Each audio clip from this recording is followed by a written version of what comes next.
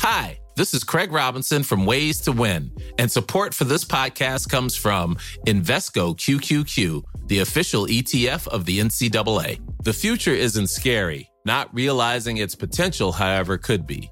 Just like on the recruiting trail, I've seen potential come in many forms as a coach. Learn more at Invesco.com/QQQ. Let's rethink possibility. Invesco Distributors, Inc.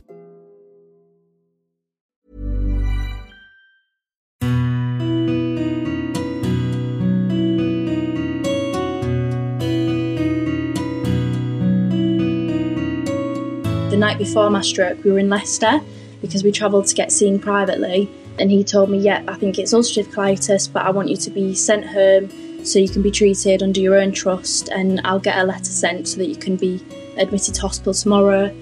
And we got back to Hull the next day and I collapsed, and my mum just from the pain, not a stroke or anything like that. And my mum just said, that's it, I've had enough of waiting.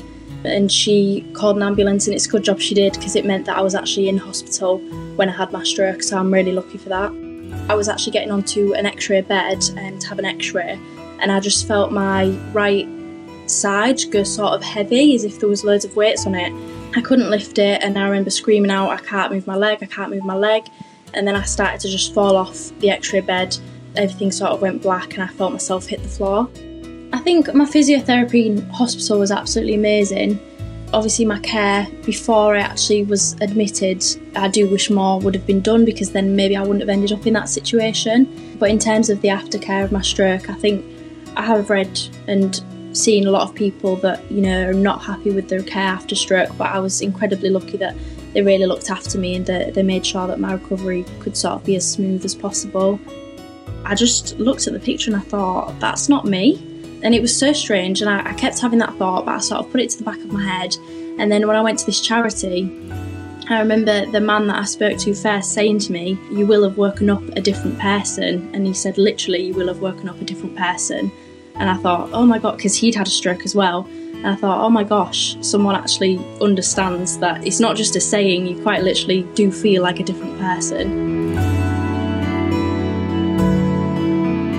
Hello, I'm Mark Goodyear, and this is Stroke Stories, the podcast that seeks out and hears from stroke survivors. Recent studies have shown an increased risk of suffering a stroke among people who have ulcerative colitis. One study showed that this risk can increase between 10 and 25%, depending on other lifestyle and environment factors. In this episode, we hear from Izzy Hurst in Hull, who suffered a stroke at the age of 17. I think after my stroke I was definitely left with some sort of blank spaces as to what had actually happened before my stroke, and I was pretty much just a typical teenage girl really. I liked going out with my friends. I was quite a nerd. I really enjoyed studying, and I was always sort of top of the class. Just really a normal teenage girl. It's quite complicated how my stroke actually happened. I was already actually in hospital at the time, but I do remember what was my first seizure, so we're not sure if this was exactly when I had the stroke, but I was actually getting onto an x-ray bed to have an x-ray, and I just felt my right side go sort of heavy, as if there was loads of weights on it. I couldn't lift it, and I remember screaming out, I can't move my leg, and then I started to just fall off the x-ray bed. Everything sort of went black and I felt myself hit the floor. I had my stroke in the December, and I'd say maybe in the September I started to become ill. We didn't know at the time I had undiagnosed colitis that went untreated for quite a long time. We did go to doctors and A&E multiple times, but unfortunately it went undiagnosed, and we ended up going to, the night before my stroke, we were in Leicester because we travelled to get seen privately, and he told me, I think it's ulcerative colitis, but I want you to be sent home so you can be treated under your own trust, and I'll get a letter sent so that you can be admitted to hospital tomorrow. And we got back to Hull the next day and I collapsed, and my mum just from the pain, not a stroke or anything like that. And my mum just said, that's it, I've had enough of waiting. And she called an ambulance, and it's a good job she did, because it meant that I was actually in hospital when I had my stroke, so I'm really lucky for that. Doctors thought there was a connection between Izzy's colitis and her stroke. It looks like they were very much linked. The symptoms of the ulcerative colitis basically caused dehydration because they were untreated for so long, and I wasn't sort of keeping enough water and food in me. So that caused dehydration, and the dehydration led to my blood becoming thicker, and that led to blood clots in the brain, and one of those basically hemorrhaged. It was over Christmas time, and I was in, I think, for about a month, but I was allowed to come out for a few days over like Christmas and Boxing Day, which was nice. I was paralysed on my right side, so I had quite a lot of physiotherapy whilst I was in hospital, but I was lucky enough, I think, within maybe the first 2 weeks, I was able to sort of be up and moving about, but with aids and with help from other people. And then by the time I left hospital, I was walking with just a stick for short distances, and then for longer distances I was using a wheelchair still. And then once I left hospital, I was lucky enough, there's a local charity that gives access to certain services for brain injury survivors, and they gave me access to neurorehabilitation, which was what got me sort of independent again, not having to use aids and things. It's called Motion Rehab, but I think there's lots of them across the UK, and I would really recommend that service to anyone who can access it, because I think that was really the difference for me between keeping hold of my stick, which was sort of like, I didn't really need it, but I didn't really want to let go of it, and this gave me that confidence to let go of that and get back my independence. There was sort of more what you would expect physiotherapy, so things like trying to move things with your hand, trying to grip onto things, small weights, things like that. And then they also had some sort of computer thing, and you would basically stand, and in order to play certain games you would have to do movements that involved balance and coordination. So yeah, it used quite advanced technology as well that could track where your muscles were moving almost. I think my physiotherapy in hospital was absolutely amazing. Obviously my care before I actually was admitted, I do wish more would have been done, because then maybe I wouldn't have ended up in that situation. But in terms of the aftercare of my stroke, I think I have read and seen a lot of people that, are not happy with their care after stroke, but I was incredibly lucky that they really looked after me and they made sure that my recovery could sort of be as smooth as possible. Izzy has been able to connect with other stroke survivors on Instagram. I found it really nice to do, to be honest, because I only made it recently, and for a long time I'd connected with stroke survivors on my personal accounts, and then I thought, I'm over 2 years into recovery now. I feel like I've learnt quite a lot, and I'd like to share more of my story and more of the things that I've learnt with other people and be more a part of that community. And I found it really helpful, not only for me, but also to be able to connect with even more people and share advice, and just to talk to other survivors is always just really nice. I did join some Facebook groups online, so yeah, I was part of different strokes, and I think there might have been a couple of others. And I found those really helpful, because I did sort of a post explaining what had happened to me, and I got, lots of comments coming through that were really supportive. And I actually, in my early recovery, I wasn't at college or anything, I had to take a year out. So I made a little scrapbook of my recovery, and I used a lot of those comments in it. And whenever I would find it hard, I would sort of look back and read those comments, and I would use those groups to sort of remind myself that what other people had been through and that I could do it too. Having a stroke meant Izzy had to take some time out of school. I was told that I couldn't do any sort of cognitive things for, I think it was about 6 months after my stroke. So I took the rest of that year off of my A-levels, and then I went back the next year, did my A-levels, and luckily I got the grades that I needed to be able to go to university. So I've just finished my first year of biomedicine. I've always been a hard worker, and I still am a hard worker, I think. But before, things did sort of come naturally to me, and I did expect to just get high grades, whereas now I find that I have to put in about 10 times the effort to get the same payback sort of thing, because my memory isn't really everything that it used to be. I can get quite confused, I struggle with reading and things like that. So it's impacted it, but I try not to let it sort of change the fact that I can do things. I just have to work a lot harder at them. I still had to have treatment as well as for the stroke. I was on warfarin, so I had to go and have appointments for that. I still have infusions for the colitis. I had to have a lot of time off at school, and they were really understanding of that, and with the fatigue as well. And then at university, we've got disabled students support. So I have things installed on my laptop that will help me, they will read things for me basically and help me make notes, so that it's not quite as tasking for me to do. It used to be every day I would have to nap for about 2 or 3 hours, whereas now I can do a lot more, and it tends to be if I've had a busy week, then I'll take the weekend to have a rest so it's quite different now. And also still, I do get confused, my memory's not great. I'd say they're the main things for me, and I also get tremors, so I'm on anti-fitting, anti-tremor medication, which means that I can't drive. So hopefully that's something that I can do in the future.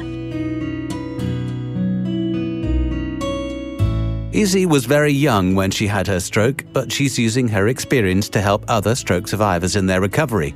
Still to come on Stroke Stories, Izzy on her ambitions for a career in medicine. I do plan on doing a postgraduate. I want to do physician's associate so that hopefully I can work in hospitals. I can't really, as of yet, see myself in labs. I've always seen myself working in hospitals. Before my stroke, I did actually want to be a doctor. So, yeah, obviously that's changed slightly now, you know, my ability to be able to do certain things. But I looked into it, and physician's associate was sort of the next best thing. And on getting support from her friends. My friends are really understanding of what's gone on, and if I need time out, or if I can't go to certain events, or if I get maybe a bit anxious about flashing lights in nightclubs, things like that. Let's hear how Izzy's coped with life in lockdown. I'm finding it actually okay, I think, because I'm not sure if a lot of stroke survivors will relate to this, but because I think we've all sort of gone through periods of isolation in recovery when, you know, maybe our friends were going out and doing things and we weren't able to. And for me, a lot of my recovery was spent at home, in bed sort of thing, maybe going out for a walk once a day or if I could. So I think from that experience, I've become quite adaptable, and I've found strategies to deal with it in the past that I can now use in this situation. So I am quite grateful to have learned those things then, because they're really helping me now, and I'm actually able to use this time to work on a lot of things that I've wanted to work on for a long time. I'm actually using this time to do quite a lot of work on the brain, because I'm just really interested in general anyway, and I love raising awareness of brain injury, learning about the brain, talking to people about it. And the charity that is local to me, they've got a few things sort of in line for the next few years to do with educating people about the brain. So I think I'm going to be a bit of a part in that, and I need to do my own bit, make sure that I know and research about the brain. And yeah, just finish my degree, and then I do plan on doing a postgraduate. I want to do physician's associate so that hopefully I can work in hospitals. I can't really, as of yet, see myself in labs. I've always seen myself working in hospitals. Before my stroke, I did actually want to be a doctor. So, yeah, obviously that's changed slightly now, you know, my ability to be able to do certain things. But I looked into it, and physician's associate was sort of the next best thing, because you still get to work in hospitals with the patients, sort of treating and things like that. And that's really quite up my street. That's where I see myself. She's also found a great deal of support closer to home. My family and friends have been amazing. My family, they took me to every appointment. My mum and dad actually stayed in hospital with me. So on a night, because I was 17, my mum was able to sleep in my room with me. They had like a little bed for her, and then in the day my dad would come. So I constantly had someone there with me, and they actually helped me. During the day, my dad would sort of get me up and moving about, and I think that was so important in early recovery, that I wasn't just sort of sat and waiting for physio to start. He actually helped me with a lot of my exercises too. And yeah, taking me to all my appointments, I owe them so much fuel money, it's ridiculous. And then my friends are really understanding of what's gone on, and if I need time out, or if I can't go to certain events, or if I get maybe a bit anxious about flashing lights in nightclubs, things like that.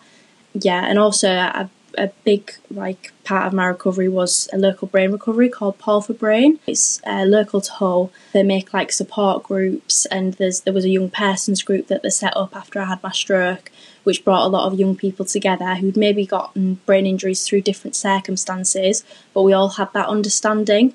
I wouldn't say lost friends, like I'm still civil with people, but I just learned who was there for me and who was a positive influence on my life at that time and who wasn't. People who brought a lot of drama, people who brought a lot of negativity in my life, I sort of just cut those people out, and I don't wish them any badness. We haven't necessarily fallen out, but it's just that, you know, we weren't necessarily good friends for each other at that time.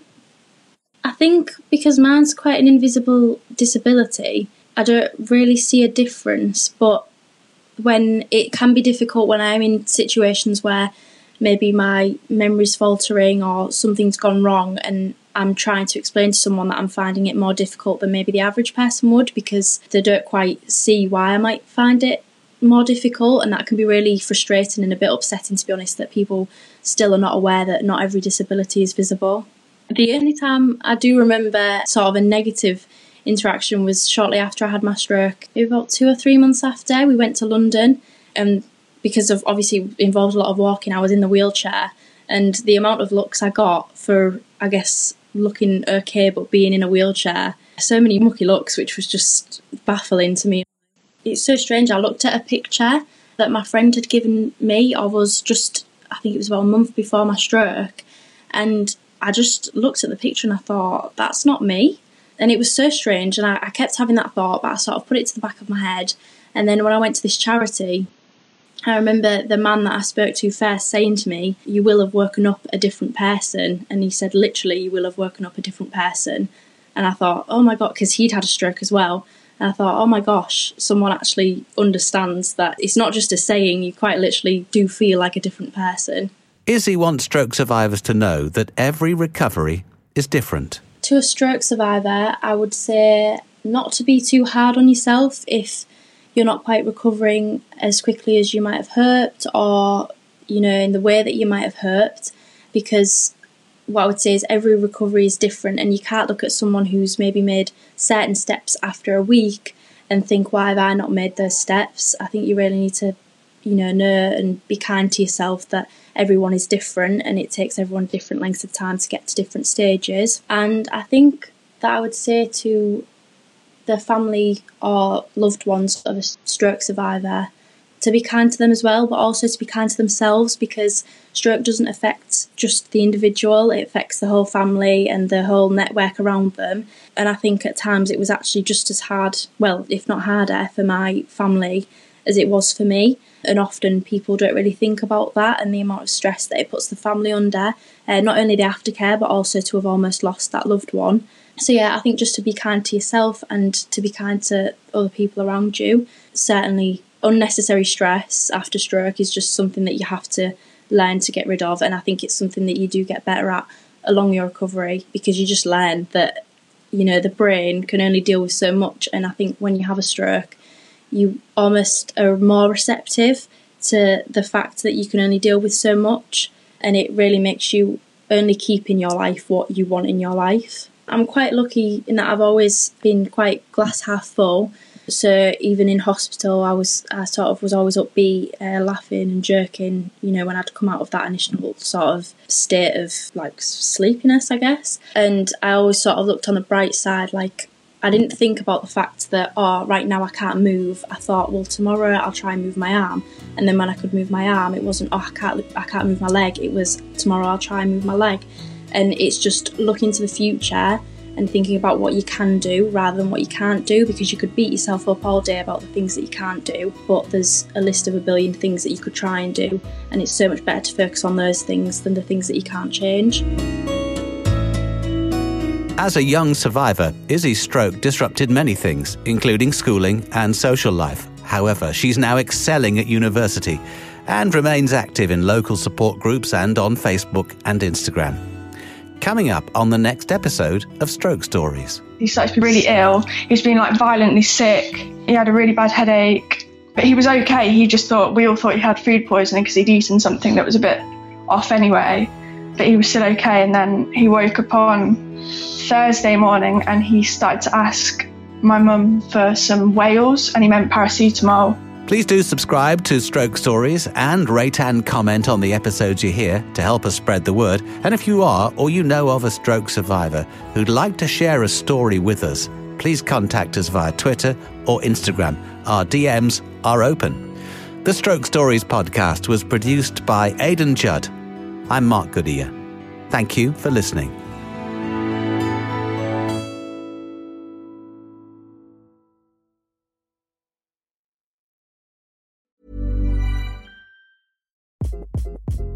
Hi, this is Craig Robinson from Ways to Win, and support for this podcast comes from Invesco QQQ, the official ETF of the NCAA. The future isn't scary. Not realizing its potential, however, could be.